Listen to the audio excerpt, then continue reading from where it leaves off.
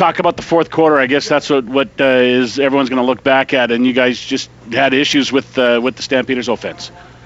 Yeah, I mean, it's just a kudos to them. They made adjustments during halftime. And as a defense, we have to find a way to help our offense out in those moments and get off the field. Ed, I think you said give credit to the Stampeders offense, and they had some trouble for 3 quarters, and then they got hot in the fourth quarter. That's a good lesson because your team played, I think, a pretty decent, or more than decent, pretty good 3-quarter game. But again, the game's 60 minutes, so you got to find a way to finish. Yeah, I mean, that's pretty much our Achilles heel all season. The last 2 or 3 weeks, that's been our focal point is finish, and unfortunately, tonight we couldn't get it done.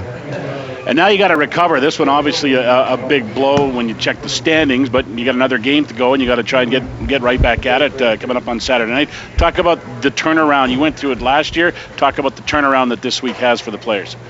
I mean, that's the best thing we have going for us right now.